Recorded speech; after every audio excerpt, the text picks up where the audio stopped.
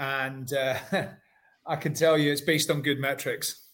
Yep, that's good to know. That's good to know. It's surprising, actually, because they came reasonably late into the market, didn't they? Compared to other players. And you would have thought by then, the market would have been hoovered up. But they've got a good niche. They know who they're targeting and start to expand. So yeah, let me tell it you, looks good for them. Let me tell you what they've got cracked. The ability to serve up the right types of adverts to exactly the right types of people at the right time, frictionless sale, no sales team needed. Right. So almost no customer success needed. They've built a great model. Yeah, so the success is not so much product-based, but business-based in the sense of leads generation, closing sales, getting the right people in.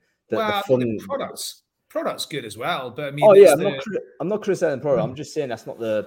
No, their funnel. Yeah, their funnel is Ewan is an expert digital marketer. That's good to know. I might need to get his advice at some point. Love to get input on this. You can definitely get better at growth and lead generation. There's no question about that. Anyway, listen, let's get on with the conversation. Welcome everybody to Brainfood Live on Air. It's episode 177. Very excited to be having a chat with you today. This is a really interesting topic, and it's a topical topic because I think this period in the recruiting world, certainly we've been hearing a lot about the situation in tech startup, tech scale-up. Particularly high-profile tech layoffs, particularly withdrawal of VC funding. We're seeing all kinds of crazy stories starting to emerge as companies get really pressured. And so I thought this would be a really good time to talk about what it is to be in a startup, what it is to be in a scale-up, and how does the culture change when the economic environment changes, and what do we need to know as recruiters and indeed candidates when we're looking at these opportunities and presenting them to people. So it's going to be an exciting conversation. I'm pleased that you're here with us and joining us. So let's do a few sound checks as usual. I just want to make sure everyone here is okay. If you're on Crowdcast, I can see some of my 50 odd of you are. Can you let me know whether the audio and video is okay? You should be able to hear Adam open up tins of beer or something, because I certainly can.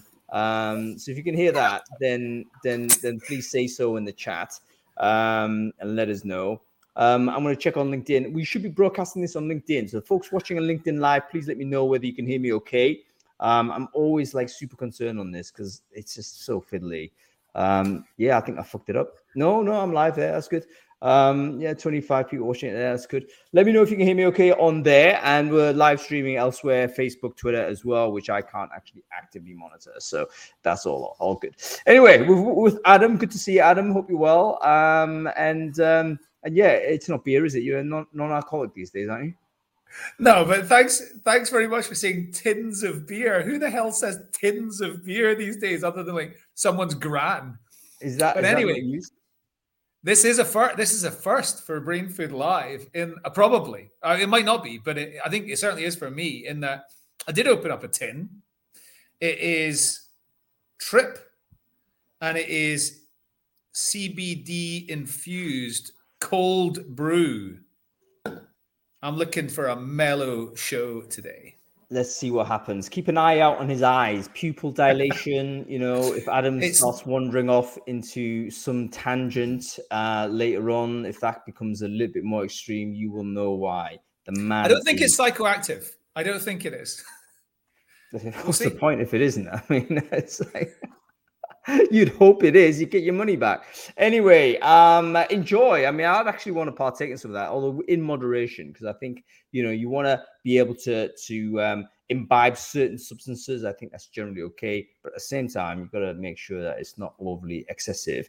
And indeed, you don't do it at the wrong age in your life, because I think a lot of people early on, particularly boys, actually, something happens to their brains pre-teen, don't do anything like that before then. I've had a few friends that have gone the wrong place. But anyway, there we go. Let's new change, by the way. We always want to thank our sponsors, but there's a new way we're doing it these days. And I asked every sponsor whether they want to do it, and only a very, very few of them have said, yeah, I'll do it.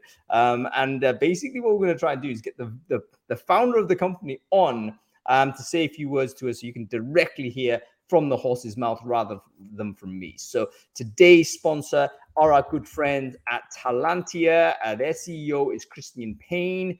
He's going to come on screen right now, and he's going to talk to you in about 60 seconds of why you should care about Talantia, particularly if you are a rapid growth business in the Nordics. There he is. How are you doing, Christian? Good to see you. Good to see you, Hung. Yeah, doing great, thanks. Good. So have you met Adam, by the way? Is that something you've connected with? No? Not you sent a message on LinkedIn, but we've never had a formal chat, so I think that's good to see you. Good to see you, Christian. Welcome. One has ignored the other, so whoever it is that sent the message, check that, and whoever it is that hasn't responded, please do that and just close that loop. All right, Christian, give it to us, man. Talantia, who are you? What it is you do? Why should we care?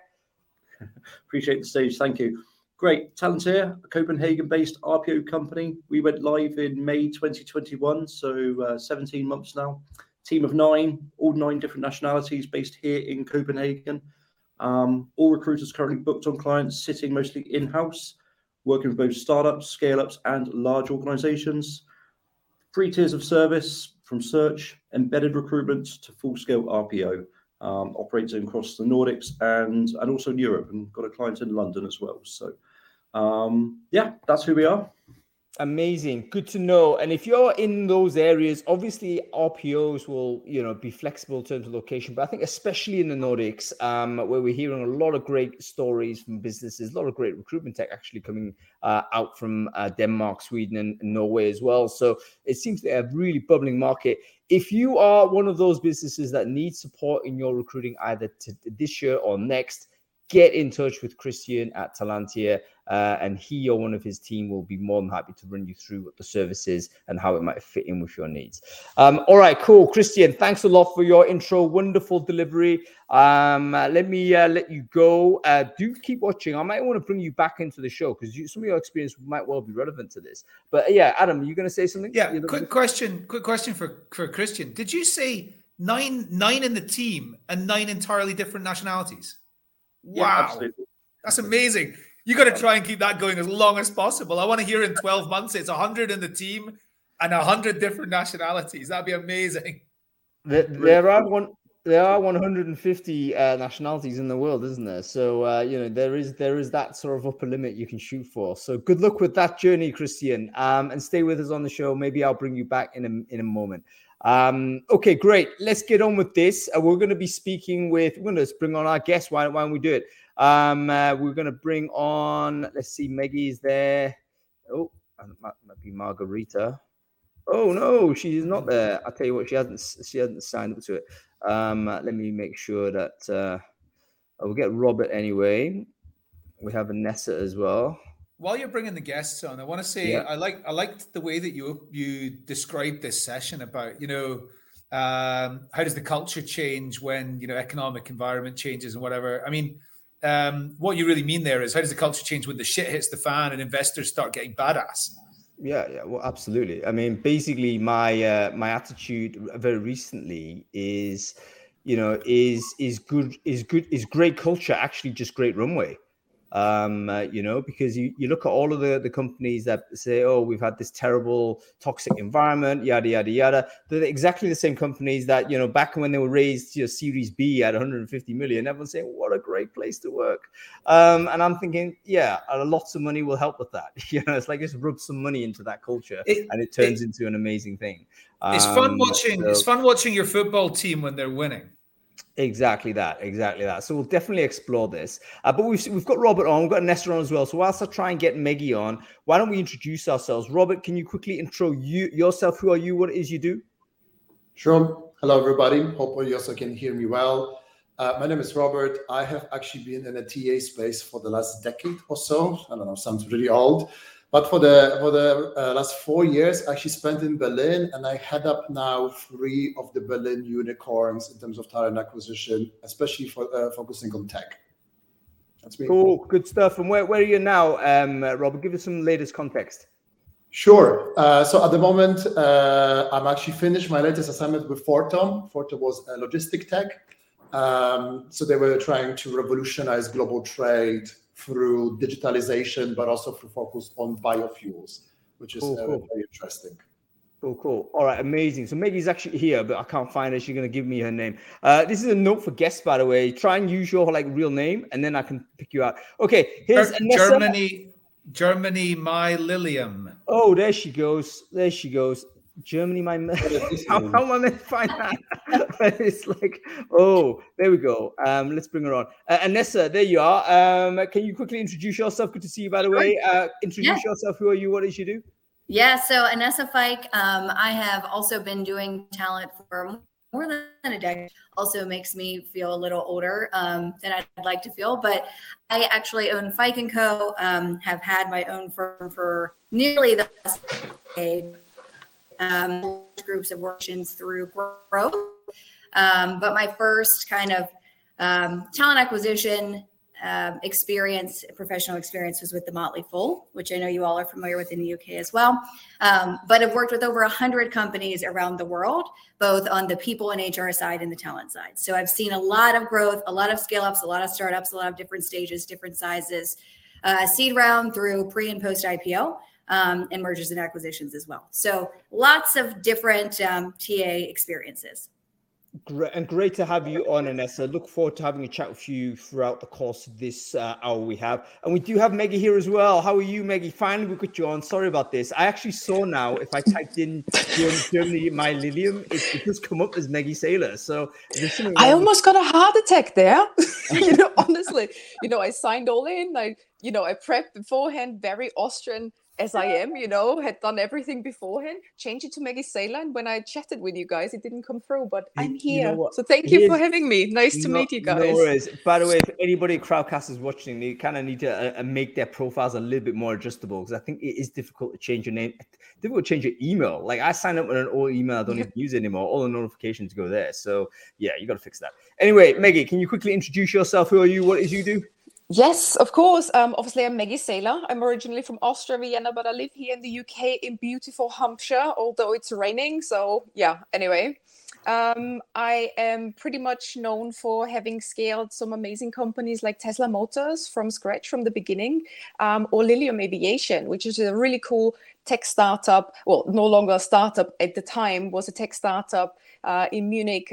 So watch out for the future. We're all going to commute with VTOL air taxis, which is very exciting. So my background is HR and recruiting, and I founded my own company, Monday Squares, and recently launched my first ever book around people, culture. It's called Culture Up. So check it out if you have time. So again, thank you for having me. I'm super excited to be here with all these amazing speakers and guests. Thank you. Feel free to share the book into the chat stream. The link to that, Meggy. I don't mind plugging things, Let's go ahead that would be and amazing.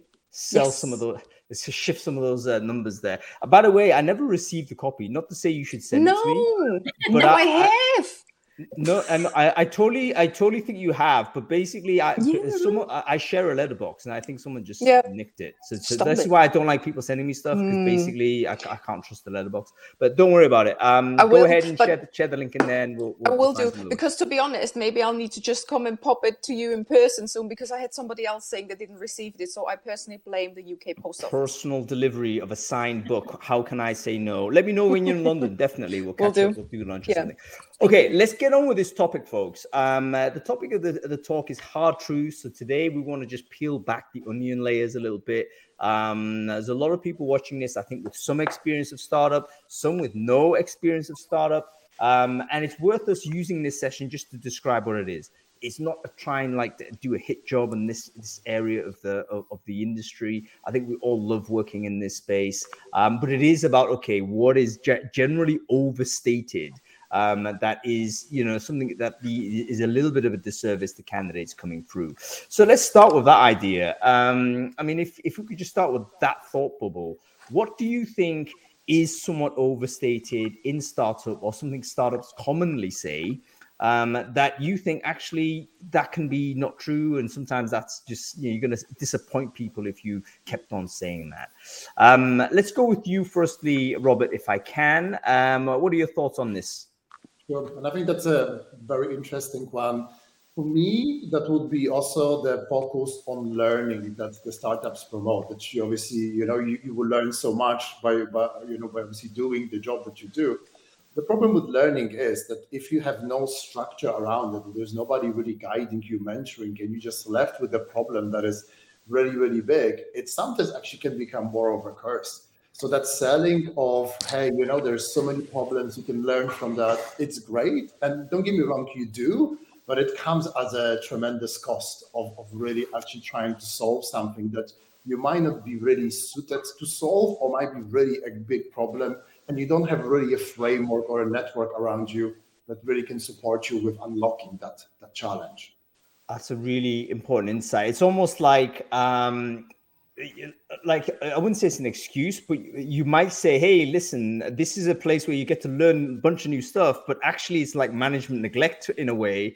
In a sense, you're shoving unqualified, inexperienced people into positions of responsibility that they're not equipped to deal with. And yes, some people will be able to learn quickly, others won't, and then there's collateral damage. I'm just imagining, okay, what if you put someone in charge of HR really early, right? And they don't have any experience of any of this. Then suddenly they're making big decisions. And it's like, you will learn stuff. Yes, you will. But actually, are you then cascading a bunch of bad experiences to people who actually need a bit more support? So really interesting. Sink or swim situation. And unfortunately, when you sink, it's also then not very pretty, as you mentioned. There is a lot of collateral damage in those scenarios. Yeah.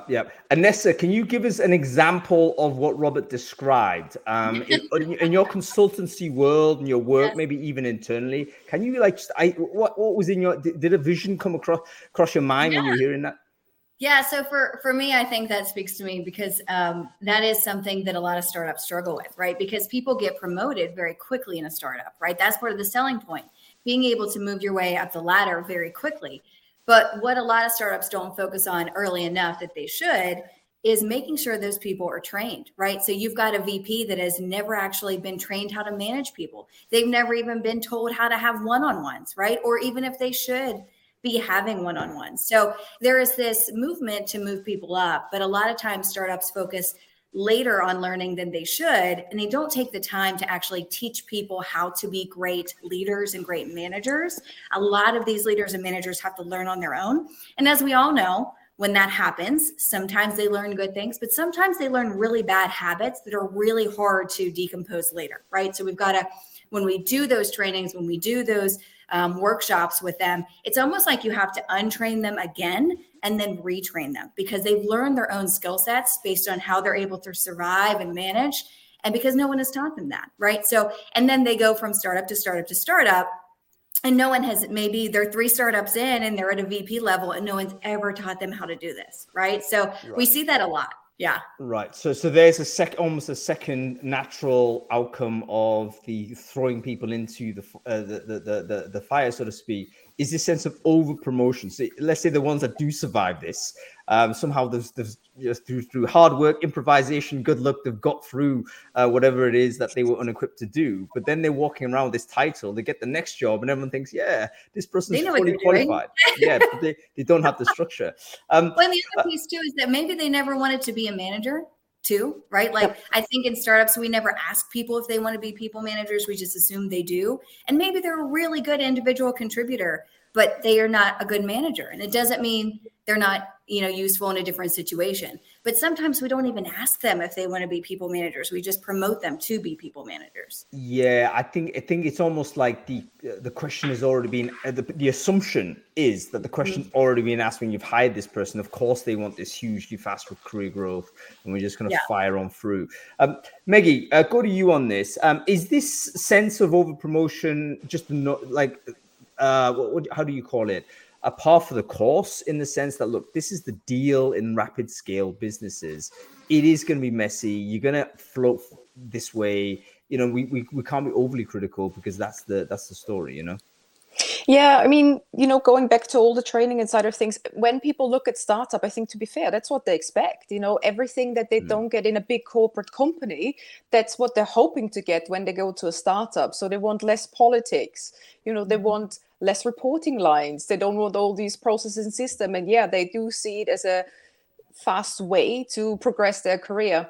And so to an extent, you actually caught in that, in the sense that, you also want to offer that as course as a startup, because that's part of the appeal. That's part of what you're selling. You're selling that amazing product.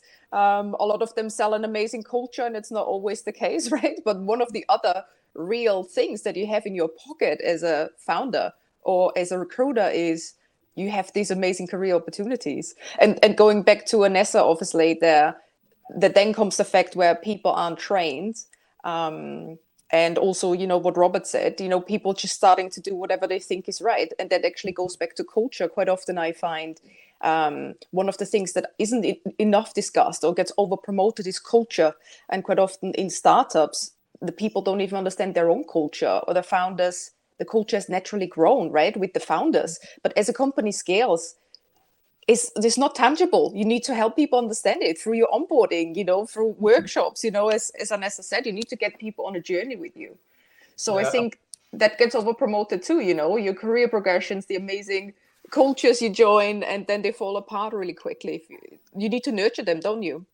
Yeah, sorry if I can jump. A very poignant point, actually, that you said, because I work for a lot of startups where culture is almost used like an excuse against any clarification, understanding, processes, policies. They said we don't need this because we have this culture, and if we this culture, people are going to automatically kind of know what to do and know what's the right thing. But that is just leaving the room open for just like so much misinterpretation and actually being really lost. Yeah. Not knowing what to do, because culture is so like hard to define, and what's very clear in founders' head, it's not very clear down the line, and that actually, it's causing a lot of havoc. Yeah. Okay. And culture. Let me say this real quick, folks. If you're watching this, what are your opinions? Are you in a startup, a business, or have you had experience working in a startup? And have you felt that culture was deployed as some sort of excuse for bad process, or lack of process, or even bad behavior? Right? It's like literally sometimes bad or unethical behavior, or we're fast moving, or something like this. Have you just felt that? Let me know in a comment. I'd love to hear it. Meggy, you're about to say. Yeah, sorry. And this is just to jump in there really quickly, Robert. Actually, it's such a shame, because your culture is actually your base. It's what creates that common language, is what creates equality. If you understand your culture and you use it as a base for your systems, your processes, your behaviors, and you're turning into language and you communicate it, it's actually super powerful. It's one of the best things you can have in your company in startups. Culture is what differentiates you from the competitor quite often, right? It's just a way of using them and knowing how to scale and grow it. I think that can be really hard for founders, especially for first-time founders or anyone who's never been in a leadership role. If you don't understand how to work with this, it can go bad really quickly. And the last thing you want is to use it as an excuse. People turn sour really quickly. I'm sorry, Hank, if you want to move to another topic, but I have one more thought. That leads me to one of the biggest kind of discoveries that I had working for startups is that, and I think in every company, there is the official culture, the one that you display on your website, the one that's branding about, the one that you say in an interview. And there is the actual culture. What really happens, what really people are behaving, how those meetings happen kind of down the line. And in some companies, that delta is small, but in some companies, that delta between the official and perceived culture is huge. So one of your questions was like, what would you say to people coming from corporate to startups? Is this one, like, find out what is that delta, and if you're comfortable with that delta between the official and the kind of culture on the ground. All right, that's actually a really good point, folks, because one of the things that might be useful for us to walk away from at the end of this, if we take it from the candidate perspective, and it could be a recruiter joining a startup, right? But one of those things is to bear in mind that inevitably the rhetoric is going to be different from the reality when it comes to these cultural statements. Just accept that as just a human reality, there's no judgment. But what is the distance between those two things? Because the wider the gap, the more due diligence, I guess, you need to do, but also that in itself is a sign that maybe some of the stuff that's articulated isn't actually, it's decoupled from how behaviors really are. So what is the delta, using your term, Robert, excellent term, between rhetoric and reality there? Someone mentioned first-time founders. Let's talk about this a little bit. Is there a difference between a startup? Is there like a generalization that we could risk to say first-time founder cultures are generally like this? And you know what? If the person's been around one or two more times, they've actually done this and moderated it. Is it? Can we do a broad strokes on that? What are your thoughts, Anessa? And Adam actually come in on this as well, being a founder multiple times yourself. So, but go with Anessa first. I was going to say most of the time, and I don't want to lump everyone into this category because I've worked with a CEO that was a first-time CEO, but he was phenomenal, but he had a great amount of professional experience that he brought with him. And he was great. But for most of the time, I'm going to say 85, 90% of the time in my experience, first-time CEOs are really the most difficult because they don't know. A lot of times, some of these CEOs have never even managed people themselves. And now they're in charge of billions of dollars of funding. They have this whole company that they're building. They don't know how to read, and a P&L statement. There's a lot that sometimes is lacking.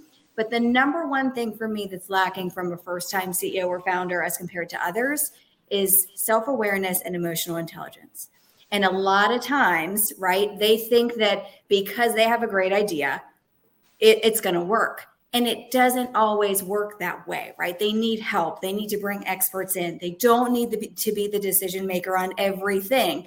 And it's really hard when your startup is your baby, right, to break away from that, to bring experts in, to know you don't know everything. And that just comes with either being a founder or CEO before, having professional experience where you have managed people, where you've been in that spot.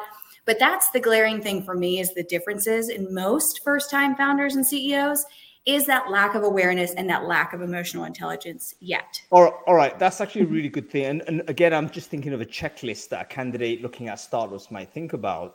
One of them is, what is the background of the CEO? And has the CEO, gone through the mill a couple of times, or is it the first go? And that's not negative either way, because the first go could gives you lots of different things, but it's something to be aware of. Now, what would be the things to be aware of if you're moving into a scenario where it is a first-time CEO? Meggy, go with you on this one. Yeah, so if you were to be a candidate and you're looking for startups, I agree, actually with Anessa again, with regards to self-awareness, but founder aside, I actually think from a candidate perspective, I would look at the funding, and who is behind funding that particular company. If you're thinking of applying for a startup, or who else has these founders or the founder or the founding team surrounded themselves with, right? Or what are the qualities of the founder? So what are their studies and what do the others do? So that's actually, I find a quite interesting thing. And what is it that they want to build? I love startups, right? I'm super biased. I get always really excited about technology and, the underdog who wants to change the world. But really, you want to look at where are the finances? What are the chances of the product? What's the reality? Depending on what you're in for with your career, right? Because this is also an interesting one. Somebody just wants to join a company for a couple of years and get that experience of that particular technology at the time. So I think it depends as a candidate what you want really, but I'd always look at the funding and who's behind the funding and what's the growth potential. I think candidates basically are certainly heightened due diligence in this type of situation. This market, I think they've got heightened due diligence. Looking at the funding, the runway, all those things, super important. Okay, Adam, go on, mate.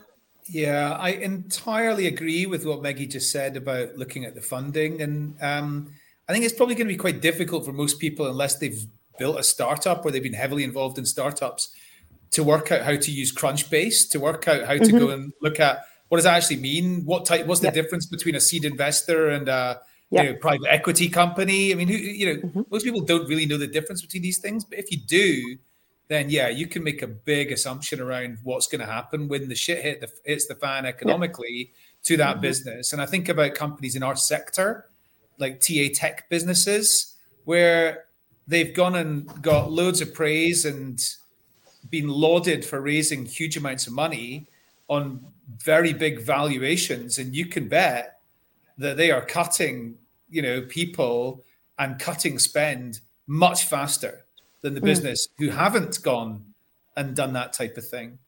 I did want to also just quickly go back to, I think, Anessa's comment about first-time founders, the link between first-time founders and emotional intelligence. And I got to say, I'm not entirely sure that somebody with low emotional intelligence as a first-time founder has got any emotional intelligence as a fifth-time founder. So I'm not sure I'd get the link between, like, you know, I can appreciate somebody who founds a business out their garage, you know, stops university to do it. They're 21 years old and they're doing it in, you know, California. They've got no life experience, right? Whereas somebody, and I know I'm being ageist here, but they've got no life experience. Whereas somebody who's 40 that starts a business has got a lot more experience in how to deal with humans. So Adam's desperately defending his own middle age here. He's trying to make himself feel better.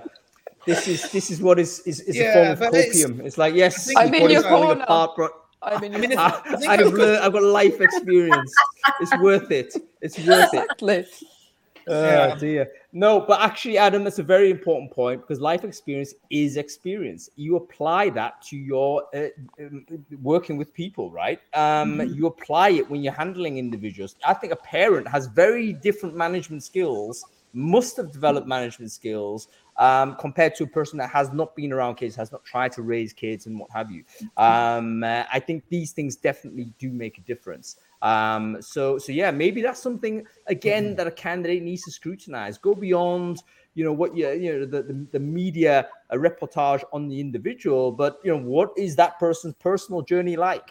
Where have they gone through, and does that help you in some way? At least inform you how, you know, that business might be run in that first instance. Well, the other aspect of that is that somebody who founds a business is often absolutely brilliant at one thing, or at one like really quite narrow thing, and actually if they can develop the self-awareness to be able to say, I'm not the right person to be CEO of this brilliant business that I've built, and they've got the, you know, just enough, or somebody, an advisor that you know, they respect, who can tell them, you're brilliant, you're building a brilliant business, but you shouldn't be the CEO, and it's going to go get much better in every way if you're not the CEO, and they appreciate that and they bring somebody in.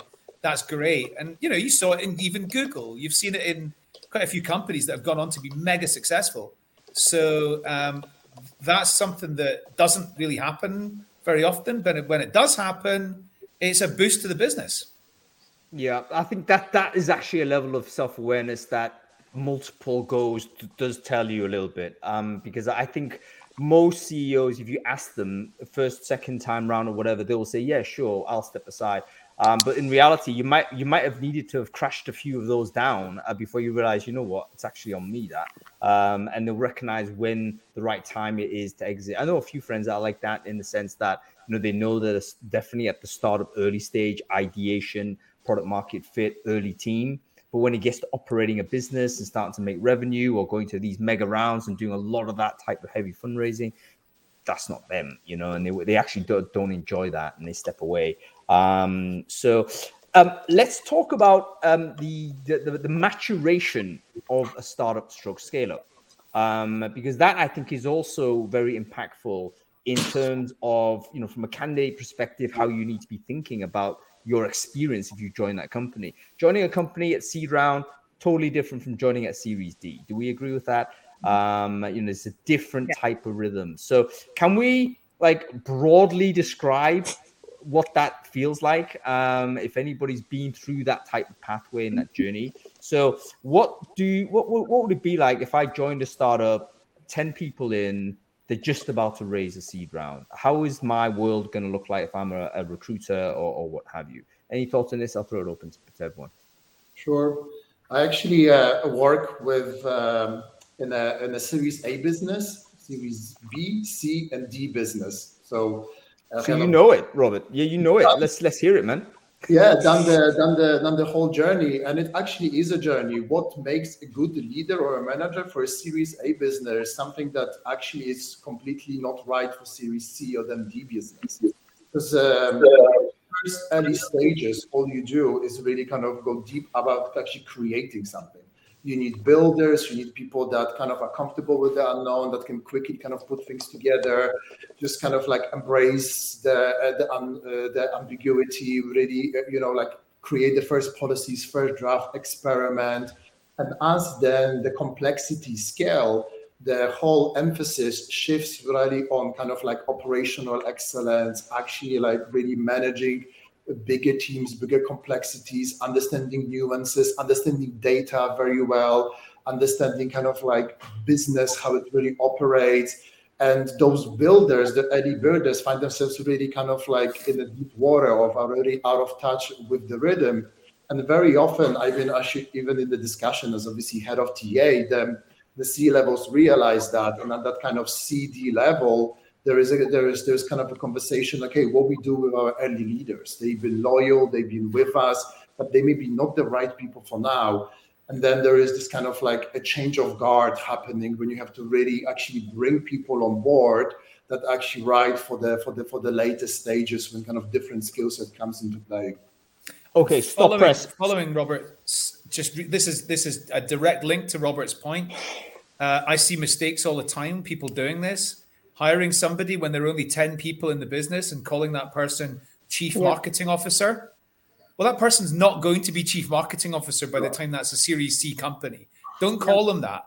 Call them senior marketing manager. Call them head of marketing. Call them something else, because you can't change the structure and say, you're not that title anymore. We're bringing in, you can't have a senior chief marketing officer, right? So make sure you're careful with job titles at the early stages.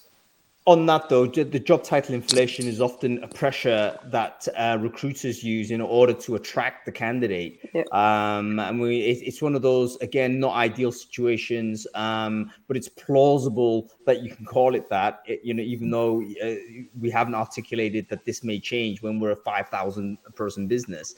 So yeah, it is difficult. Meggy, are you still with us? By the way, I'm not sure you are. You're off camera, definitely. You are, yeah. I thought you were. I can hear you. Not sure, but Germany, my Lilium is. I tell you what would be, because you're not on screen, right? So you need to bring me back in. I've tried to do that several times. So I think what's happening is you're kind of in limbo. What you need to do is get out of it, exit the experience, and then sign back in. And I'll see you in. I'll search for you, and then I'll bring you back in. Yep. Yeah. Cool. So Meggy was just sitting there all the time. Like she's off. I don't know whether you guys see her. I don't see her. No, so we can't see her. Tiny little box. Tiny little box left.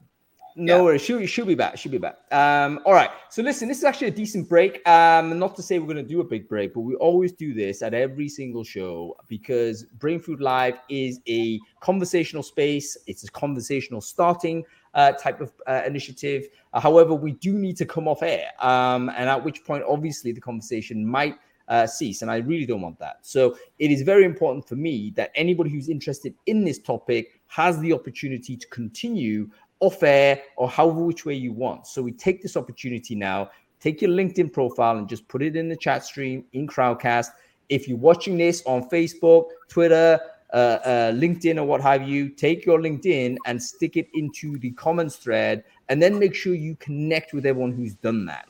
Obviously, if you don't want to connect with anybody, don't put your LinkedIn in there. If you're one of these like very precious about it, don't do it. However, if you do want to expand your network with people that care about startup and scale up culture, put your LinkedIn in there. Make sure you connect with everybody. You walk away with 20, 30 people that actually might be very good contacts for you. Okay, Meggy, you're back. Great to see you.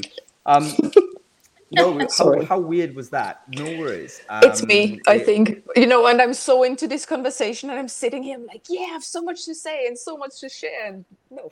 You accidentally nudge sort of at the keyboard and like press the wrong button. Yeah. I think these things might happen. Okay, let's talk about the sort of, we're talking about actually the categories of how a company will change based on a funding round. So one of the key things I think a lot of people who are from outside of startup need to be aware of is that when we're talking about startups that want to scale, right? So startup to scale up type of experience, those companies are on a mission. And the mission is to really get to a point where they can either exit the company, they can IPO it, trade sale, whatever it is, within a very short time frame. So they're not actually going in there to build a 30-year business, or they don't not have a plan to get to a certain place, which is why they go on this funding round rhythm, which is something is critically important for you to understand as a recruiter, because a lot of your work is driven by where these rounds are. I mean, am I wrong or am I right on this? Correct? You're right. Right. Yep. So I've raised 10 million, let's say, which is a small seed round in 2021. Maybe it's actually now a Series A again, but who knows? 10 million, like 90% of that is going to be spent on hiring. It's going to be staff salaries, it's going to be growth. So, by the way, if you're coming in, that if you are in a kind of, if the business is sort of about to raise a big round, you're in a situation where you need to prepare to work extremely hard and have the team in place to start hiring a lot more people than you anticipated. Now, in that experience, what is the culture like in that scenario? Any thoughts on this? Anybody's been in that situation pre-big raise, and then just after a while, we got all this money, and then it's like, what happens then to your life as a recruiter? Any thoughts? It's like night and day. You get things ready, right? You get things geared up, and you're like hurrying up and waiting, essentially, until you get the go-ahead to move. And when you move, you're moving on all cylinders, right? It's all the time, pedal to the metal. Let's go. All right, do what we need to do, get people in the door, get things set up, fix what we need to fix along the way, but keep it moving. So it's very much night and day. And a lot of people I've seen struggle with that shift, right? So if you're one of the people that struggles with shifting gears very quickly like that, a startup may not be for you, because there's a lot of times where you have to shift gears. You have to be strategic in one meaning and very executional and operational in the next. So a startup for me is part of the allure for me, is that I get to switch gears often and do it, kind of talk at different levels with different things. But if you're a person who's not able to do that well, that can be jarring. So just kind of knowing when you're getting into that type of situation that it's going to be different. No day is going to be the same. It's going to be crazy one day and maybe quiet the next, or, like even crazier the next day. So it's really going to be this dynamic place for a while. And that's going to mean a dynamic flexibility in your schedule as well. Yeah. And that, go ahead. It's like flying the plane while building the plane. Oh yeah, for sure. Yeah. And figuring it out as we go along, right? Yeah. All of this, I think, is definitely good fun, but at the same time, people need to be aware. You got to be happy with just these dramatic shifts.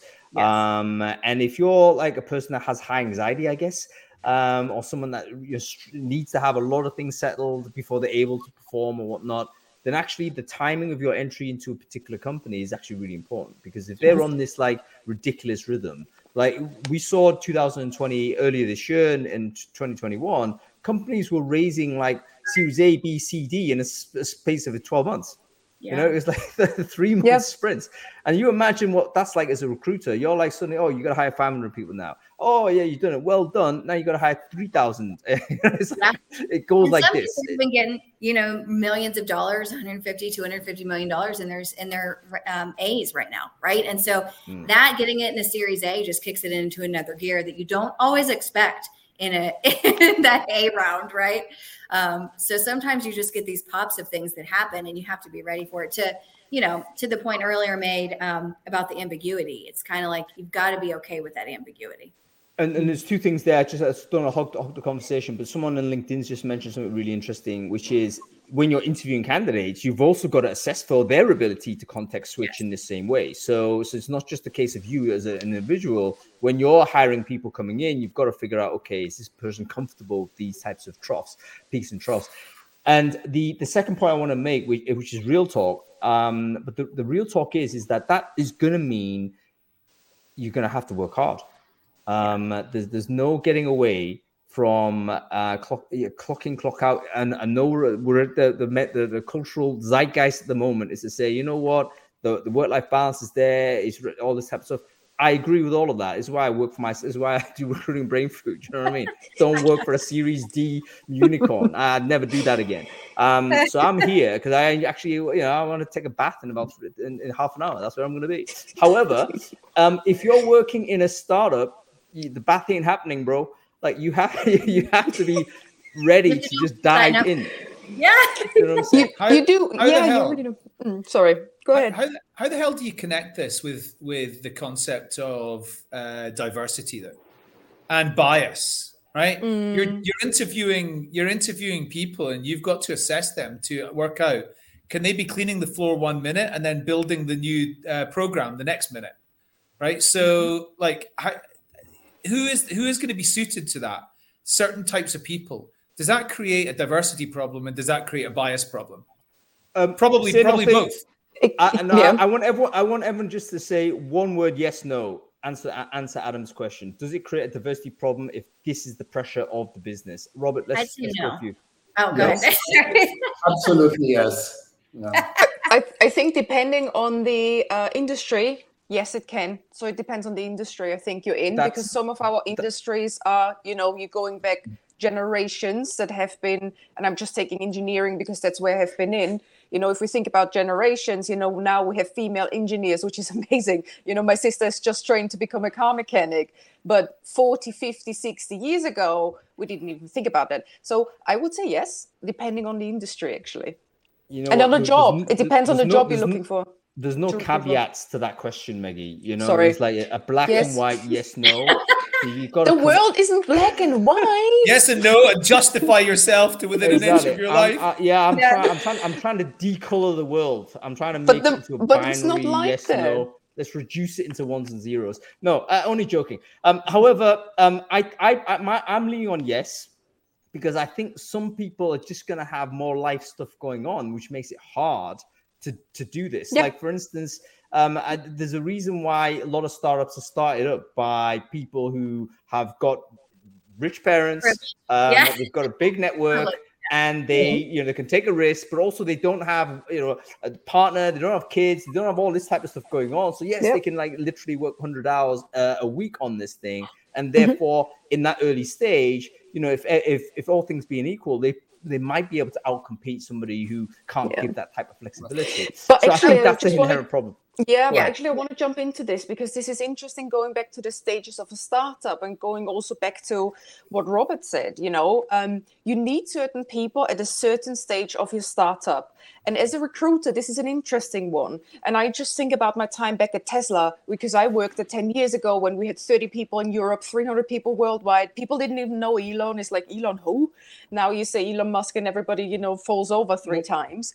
But, back then it was really interesting because we got, I would say, the real builders, the ones who can take a risk right at the beginning for the first 2 to 3 years. And as a recruiter, we networked with the candidates who loved Tesla at the time and even now, but they couldn't take the risk. So actually, from a recruiter's perspective, you just be clever. You just actually start to talent pool really early so that it helps you go through the real crazy growth when these companies are funded massively, because the recruiters are under pressure. Let's face it, it can be a very unthankful job, unfortunately, depending, how your people team is set up, depending on what your founders are like. But you can help yourself as a recruiter to go through these challenges by knowing that there are stages and by knowing that you need certain types of people at a different stage, because the real builders don't want to be there at the series D or C or God knows where. And so there's a natural change. So I think that's absolutely correct. The ethical problem, the diversity problem comes in where you can correlate those traits with demographic information. So you can say, this person's a builder, great. 25-year-old guy, engineer, great. That's a builder.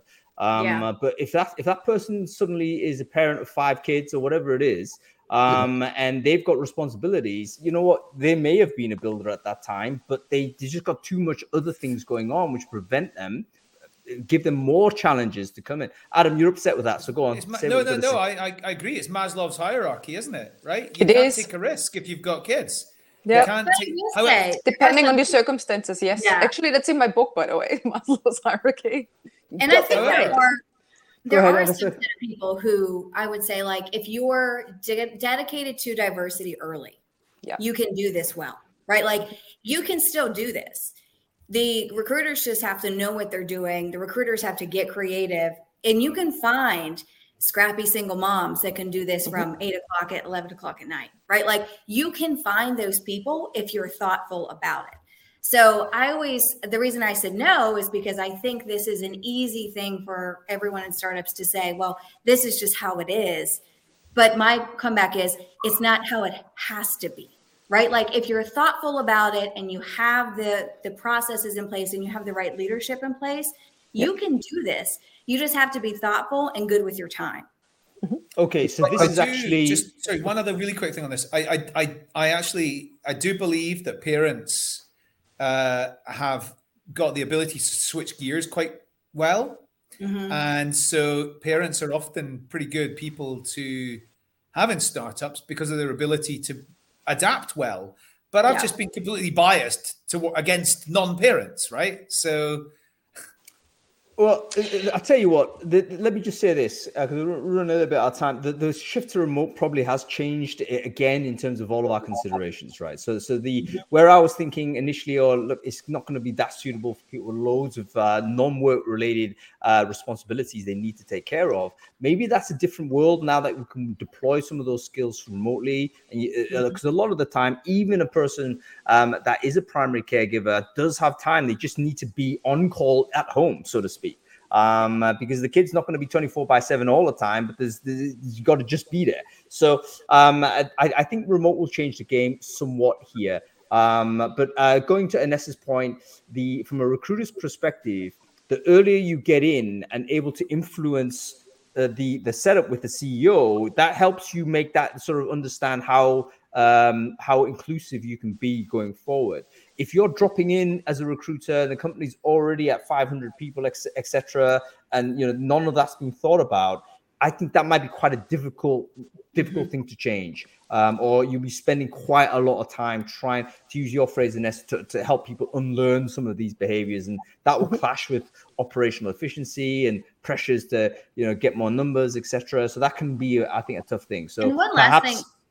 Yeah, I was going to say one last thing just to note on this, because I know you might want to switch to a different topic, but I always tell recruiters too, like, don't put so much pressure on the first ones, right? Like, try to bring in several people at a time that don't look like everyone else, because then it's not so much pressure. They don't feel like the tokenized person, right? Can we kind of have this cohort of people where they feel more included? I think that's also an issue that a lot of recruiters try to do. Is like, I have 10 white guys, but I have this one diversity hire. But that puts a lot of pressure on that diversity hire to be the first, the one, the only. And that's a lot. That's exhausting for that person. So let's hire 5 people that don't look like everyone else, because then it's better. It's easier for that person. And that will be able to us, enable us to actually bring more people in the door that look differently. Well, I think with diversity, there's a lot of, I don't think CEOs are sitting there, certainly from the people I've spoken to, I think they're on board with the concept. So we don't need to do the persuading anymore. What HR and TA have got to do is simply connect it with sort of the longer term value of doing it, because it sets the founder effect starts when the very early people you bring in. And it just becomes increasingly difficult if you don't kind of get the diversity right early on. However, not every startup job is going to be that green field. Lots of times people are going to be inheriting stuff. You're going to be joining a bigger company. Some of the most attractive companies that have got to unicorn status already and need to go from 5,000 to 20,000 or whatever it might be. There's already cultural debt there. So maybe one of the things that you've got to bear in mind as you're walking in and assessing it as a job is to understand a little bit about what the cultural debt is in that business. Okay, cool. We'll spend a lot of time kind of saying here are the things you got to one more thing that is, I wouldn't say negative, but just the reality of it. When the money runs out, or when the growth plan needs to be kind of chopped into bits and so on, what can people expect to happen if this unfortunate situation occurs? And is there a good or bad way to deal with this? Or is it just going to be, like ripping off the plaster off a wound? It's always going to be unpleasant no matter how you do it. Thoughts on this? Robert, let's go to you on this one, man. Sure. And I guess I have my fair share of really the high highs of Berlin tech startups, and also some of the lowest lows that I also kind of work with. And I think that's a very poignant, thing that you said, that the culture and the kind of the great setup ends with the runway, and when the market conditions becoming adverse, and it all turns, it's actually, it's a completely different reality and a setup then that you have to really kind of like navigate. But really, the VCs are there, they are not, and kind of in the startups, they are not really like set up for making this great. Ultimately, like founders are only as long as they are founders, as they kind of have the money, have the kind of financial ground, and have the kind of credibility of the VC world to kind of be those founders. And that's what they're looking for through making some of the, really tough decisions. And I used to, work for some companies that, went through some layoffs, through some, firing of people, through kind of legal cases that they kind of, brought in those situations. And, and it is what it is, but it's also the name of the game, that the businesses have to ultimately do what they can to look sound, to look prudent, to look like they are capable business people, that they can make tough choices. And unfortunately, like ordinary employees are very often at the very kind of receiving end of what's happening here. So, there's not much to really prepare for that besides just really understanding how startups operate, who do they answer to, what mechanisms really they have to like consider, and just be kind of honest with yourself that situations like this might happen and you shouldn't never really take it personally. Yeah, so you got to basically have a kind of a resilience, maybe even an anticipation. You join a startup; it is a high risk, high reward scenario, and these kind of really sudden. You might not be in a situation, for instance, where you can negotiate your exit in 6 months or whatever. That it might just be an email dropped in, circular on Monday saying your last day is tomorrow. And that's something you just gotta chew down on and deal with. Anessa, a sort of maybe a bit of advice from you in terms of how to handle that type of situation when you're a leader, a CPO, or you're a head of TA. Sometimes we are delegated the task to give the bad news, right? Right. So how do we deal with that? I mean, have you got any advice to someone who might be listening in and thinking, okay, maybe that's going to be happening for me next 12 months or something? Yeah. So I would say from a leadership side, I'm always a big fan of transparency as much as you can. Just be honest, right? Don't try to placate people. They see right through it. Don't try to be super positive all the time when your EBITDA is not looking good. Just be real with people.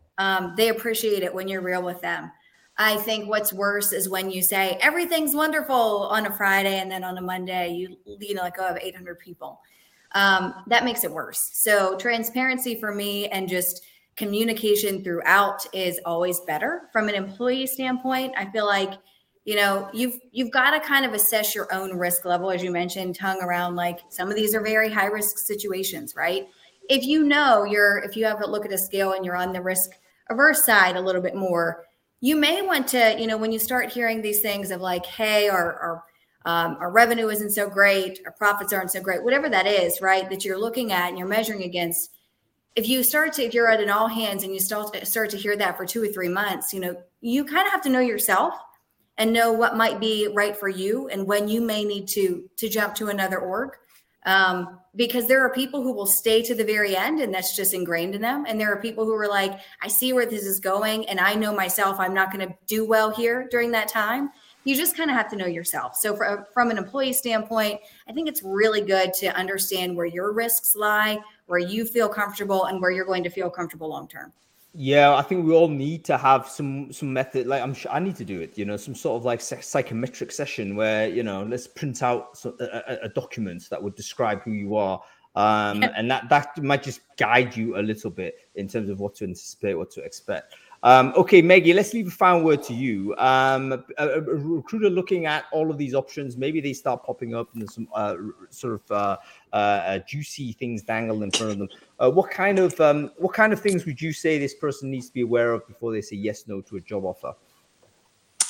Anyone who wants to join a startup, you mean? Yeah. I think actually going back to, what we've all said, knowing yourself, knowing your situation, knowing how long you could go maybe with a lower salary, how much risk you can take.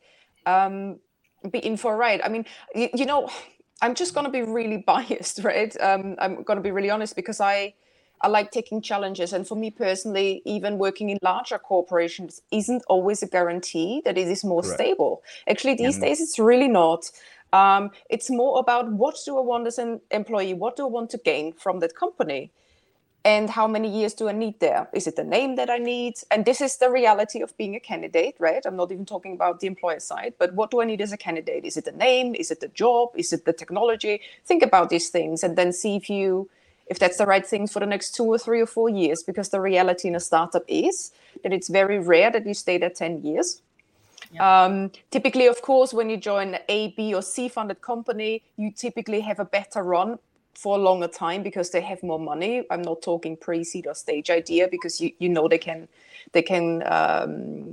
close at any time really. But just know yourself and take a risk. You know, it's really worth it and it's really rewarding. I have to say, when you take those risks, and there is times in your career when you can absolutely do it, and you'll hate yourself if you're not going for it. You know, you only live once. You know what? I think we'll leave it there, Meggy, because I think that's absolutely correct. I mean, I've been involved in a number of disastrous companies, or what might be perceived or reported as such. Some of them have been all right. But the reality of it is, even the companies that didn't end up sort of succeeding in the way they wanted to succeed, you look at where all of the employees have gone, all the people I hired, they've all gone on to do amazing things afterward. And I think they'll all come back to say exactly this. Even though at the time it was tumultuous, and yes, there was like a very quick sudden exit, etc., in an unexpected way, they've all gone on to progress and do wonderful things. So it is a wonderful environment to be in, and something to be aware of. And it's just about opening your eyes and be informed when you make those decisions. Okay, that's about it. So thank you so much. Let's say goodbye to our guest, Meggy. Thank you for joining us and persevering with the tech. And do let me know when you're in London, by the way. I'd love to catch up. Great to see you, Anessa. I know you're in London for a couple more days, so do enjoy the rest of your stay. Go to the Shard and take a look at the view. Yeah. And Robert, great to see you, man. I hope things are going good with you. Let me know when you next want to check in. We'll catch up and see what you're up to, man. Great. Thank you for the invite. It was a pleasure. Take care, man. Cool. That was pretty good, wasn't it? I enjoyed that. That was a really interesting conversation. So thank you, everyone, for watching. That's about it. We'll be back on Monday. Adam, are you there? Bake Fresh, are you doing it? Yes, no? Right, we're going to keep doing Bake Fresh, even though no one's watching it. We've got 25 people last time. How on earth did that happen? I've got to figure out how to market it. If it stays at low numbers, what I might do is pull it off Crowdcast and stick it into Discord and start a conversation going there. Don't know whether you're up for that. But we need I want to do something on Discord, and maybe it becomes more discursive. Get a round table in rather than just me and you chatting over it. I don't know. But we'll see. We'll stay on Crowdcast. Monday's the next time we're going to be on air. We're back on Friday. I forget what the next show is. If you've enjoyed this conversation, make sure you follow the channel. We do this multiple times a week, every Friday, Brainfood Live on air. All right, that's it. See you later, everyone. Adam, see you later, mate. Bye-bye.